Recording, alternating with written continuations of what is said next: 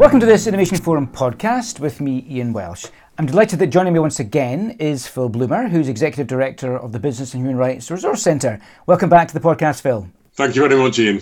We're going to talk today a little bit about some reasons for optimism in terms of how business is engaging in human rights. There's lots of reasons for pessimism, but Phil and I want to come up with some reasons for optimism. Phil, you wrote recently in a blog that we can't afford the luxury of pessimism. What do you mean by that, and why is it? You know, as human beings, it's easy to fall into pessimism, faced with so many enormous challenges, systemic challenges, wicked problems that we have in the world. We also know that we're standing on the edge of a precipice of climate breakdown. We also know that we're facing enormous challenges of inequality, of power and wealth in the world. Faced with that, we have genuine choices. We can either fall into despair or we can rebel against that desperation and act together collectively to try and approach these problems and overcome them.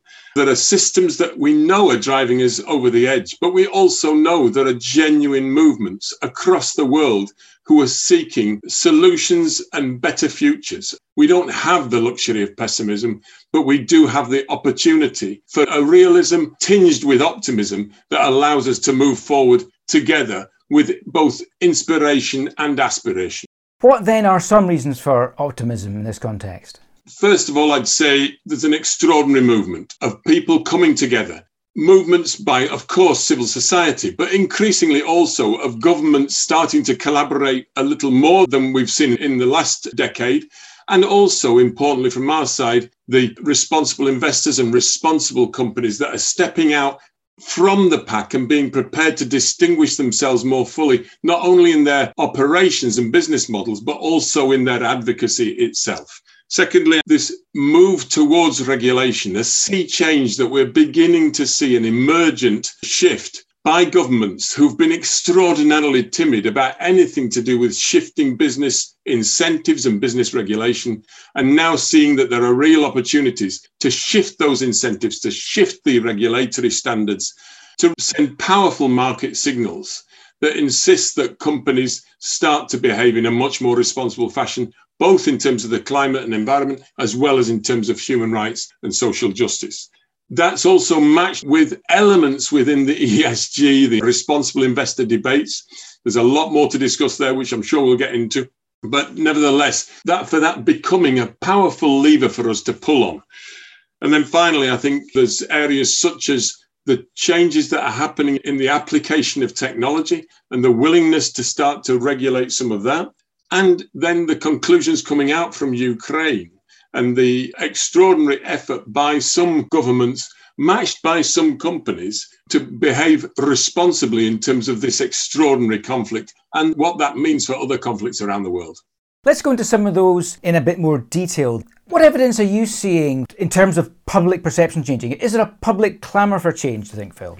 I think there is. I think it's expressed in many different fashions. What we have at the moment is a genuine sense that, first of all, politicians, as we know, will only really act boldly in the areas of business and human rights and business and climate change when they know that the public clamour is sufficient to drown out the enormous vested interest for business as usual.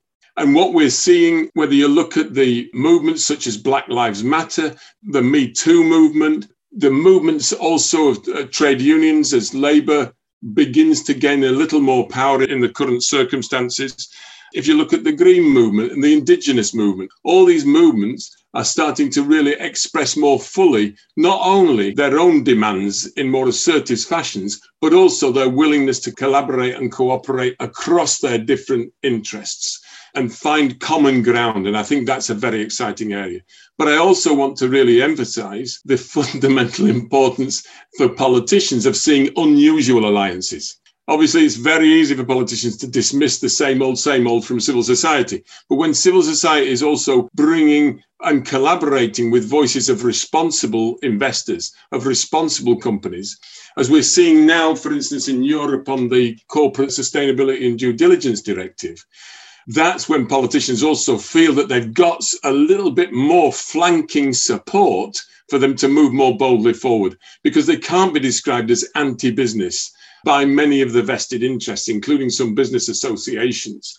because there's already a business voice saying we want this kind of regulation. We want this shift in business incentives because we know it's important to the long-term building of value in our companies, but also for the environment in which we have to operate in the long term. Let's move on to thinking a little bit about the investment community. You mentioned ESG. Changing demands from investors have been cited in the climate change debate as drivers for progress in climate change. What about business and human rights then? How are you seeing specific demands from investors acting as drivers for progress? ESG has to be heavily caveated. Anybody looking at ESG has the right to look at this with a high level of skepticism, given the claims, the PR claims that have been made for many of the portfolios that just do not stand up to scrutiny. So that's absolutely fair. And therefore, we need the kind of taxonomies that are being developed by Europe that insists on minimum standards and definition of what ESG actually means. That's very different from the ideological opposition to ESG, as we've seen from places like the state of Texas, where this is associated somehow with woke capitalism, and they want to reassert the primacy of short-term interests of shareholders. That's one of the tensions and conflicts that there is. But from our perspective, the environmental side of this has developed substantially over the last 5 and 10 years. The S has always been the orphan of ESG. What I think we've seen in the last 2-3 years is a significant shift by a number of investors to understand that these are now not just nice to have, but are increasingly material risks. Material risks, and that's why this dual materiality or double materiality has come much more to the fore in investors' debates.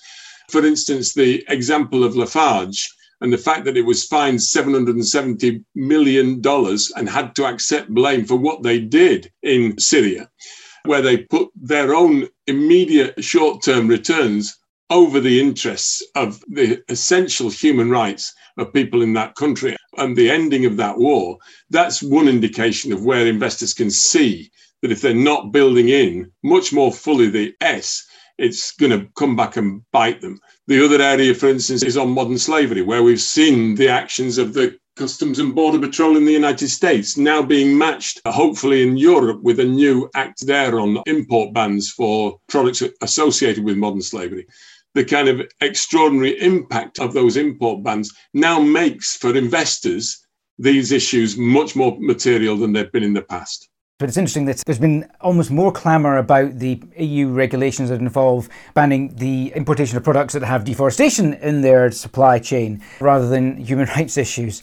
But that's just the way things have been. The concept of just transition then, in the context of the shift to renewable energy, is one that's also been talked about a lot. How can that concept of a just transition be captured to ensure the inclusion of human rights, do you think, Phil? This is now a massive challenge for 2023. Particularly with the announcement of things such as the Just Energy Transition Partnerships that are going to be developed, with massive investment going into countries such as South Africa and Indonesia. Rightly so. The danger, of course, is that in many countries, what we are tracking in our work as the Business and Human Rights Resource Centre are the large-scale abuse of indigenous peoples' lands, of rural communities' lands, as these land-hungry industries such as renewable energy and the just transition mineral extraction, seek out those places where they can place these industries. So we are very concerned that we get ahead of the game, that the investors and the companies themselves really start to engage with the business models that are going to allow them to deliver a fast transition, because it's also going to be a fair transition. It will only be fast if it can retain public trust, as we've seen time and time again. And if it's associated with land grabs, if it's associated with exploitation, if it's associated also with the silencing of human rights defenders, which is another key area that we've been tracking over this last period, then it will lose that public trust. It will lose that social license to operate. But there's a great opportunity for renewable energy companies, for the transition mineral companies to really change their business model, integrate those aspects of human rights that are fundamentally important, such as the free, prior and informed consent of indigenous communities. And we're seeing now models being developed from Canada through to New Zealand, where these kind of approaches, where you've got genuine co-benefit genuine co-ownership between the communities and the companies, you get the kind of fast and fair transitions that we so desperately need around the world. In all of this, then, what's the role of technology? How can technology help? It's cited so often as the great solution, or providing so many different types of solutions. But for your perspective, what do you see the role of technology being here specifically? As a person with a background in science, I've always believed that technology can deliver, and certainly ICT technology can deliver extraordinary emancipation from drudgery. It can deliver emancipation as I have every day when I can, through my browser, find pretty much any information that I need to be able to understand the world better.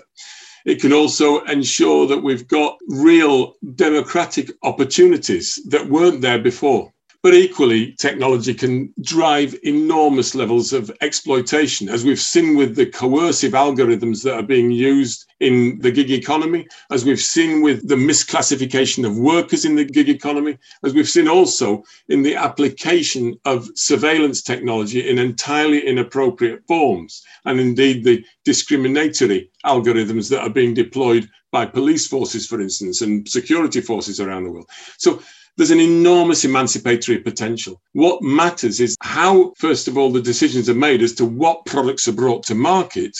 And that's a lot to do with the way venture capitalists operate in this field, because they are the gatekeepers as to what comes to market. If they're prepared to demonstrate genuine due diligence in the way that they're looking at how can these technologies be used for emancipation or immiseration, and equally then the way in which the regulatory standards ensure that the proper licensing of these products occurs, then there are real opportunities to shift this technology towards those emancipatory futures and away from the darker futures that we all want these technologies to avoid. We talked before about how events can drive significant change. We've spoken about the impacts of the pandemic on business and human rights issues. What are you seeing in terms of the impacts of the war in Ukraine? We're a year in. What's that done to change the business and human rights paradigm? The war on Ukraine has demonstrated, first of all, an extraordinary willingness on the part of democratic governments to cooperate together, to also impose sanctions which created a very hostile commercial environment for business to operate in Russia.